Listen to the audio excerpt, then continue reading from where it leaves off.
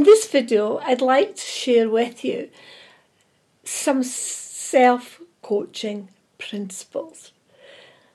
It's amazing because yesterday I spoke to a girl, and if I can just say that when I'm out, I meet people that are very direct, some people that have got superb soft skills, and so they fit into a coaching culture quite well. But you've got people that are very assertive, you've got people that are aggressive, you've got people that are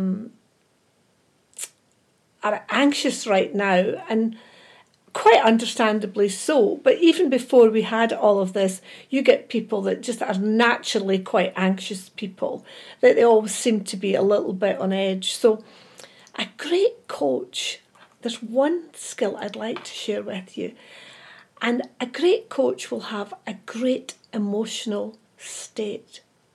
What do I mean by that? Well, a great emotional state, I'm sitting here speaking to you today, and I think I've got a great emotional state. And that means that you're pleasant, you're nice. I'm very relaxed because I knew I was coming on to do some videos this afternoon. But my nature is that I think that as a speaker, as a trainer, as a coach, as a radio presenter, then people have an expectation of how I might sound, how I might speak, how I might be, and generally a perception of me. So when you're a coach, you have to have that fantastic emotional state so that people have a really, really great perception of you. So the first one I'd like to share with you is, do you listen? And I was sharing that last week when I was out training, that sometimes when all is not well in an organisation, you've got to listen and pick up the signs that you need to step in and start to ask a different set of questions. And listening and asking a different set of questions allows you to develop relationships. It allows you to build rapport. And I think that's a brilliant skill to have as a coach. And it might go something like, tell me about what you've been doing today. Oh, that was a bit challenging. So how did you find that? Did you find it fairly straightforward? Or did you find that you had to really think about that? And the person might tell me, well, you know what, Sheena, I did have to think about that. My response to that would be, the next time, please come and get me. And don't sit and worry about a question if I can actually help you. So let's look at that question that you said was challenging. What was it you found that was challenging? What made it a block? Was there more than one way you could have solved that problem? Was there a way that you've seen somebody else dealing with that could have been helpful?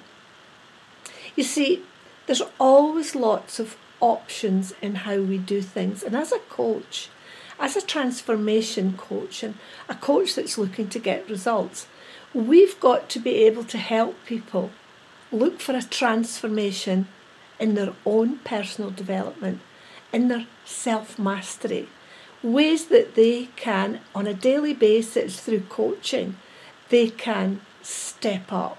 And you know, if I use that in swimming, when we give feedback right now, today, to a swimmer, he doesn't dive in the pool at 6 o'clock tonight and do what he did yesterday. The swimmer will actually do what you gave them feedback on.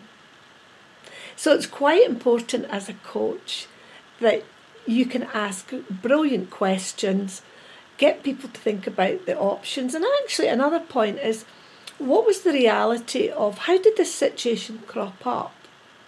Was it there yesterday or not? Or was it something that just happened today?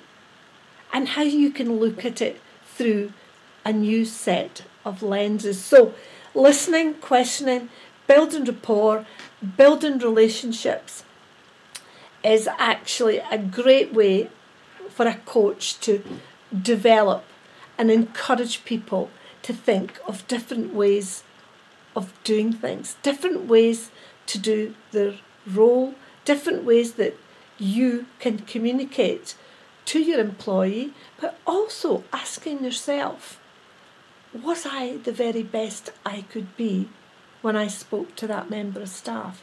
Or was I the very best I could be when I spoke to that customer? Drat, I think I could have maybe asked a better question. And I think that coaching is all about asking super questions, great questions. So we have 4 types of questions. We have open questions where we would be looking to get a little bit of information about what went on there. We also could use closed questions, was that you're looking for a yes-no answer. But the 2 question types that I like is probing questions, where you can say, tell me about what you did there. How did you find it? How long did that take? Did you feel good after that? And so you're probing. And the second one is reflective questioning. I think that reflecting on where you are, on your own personal journey, and encouraging people to take different steps in their own personal journey by reflection about where they were in January, where are they now, what are they doing in their personal development. So that's open, closed, probing and reflective questioning that sits alongside building rapport and relationships. Till the next time, this is bye for now.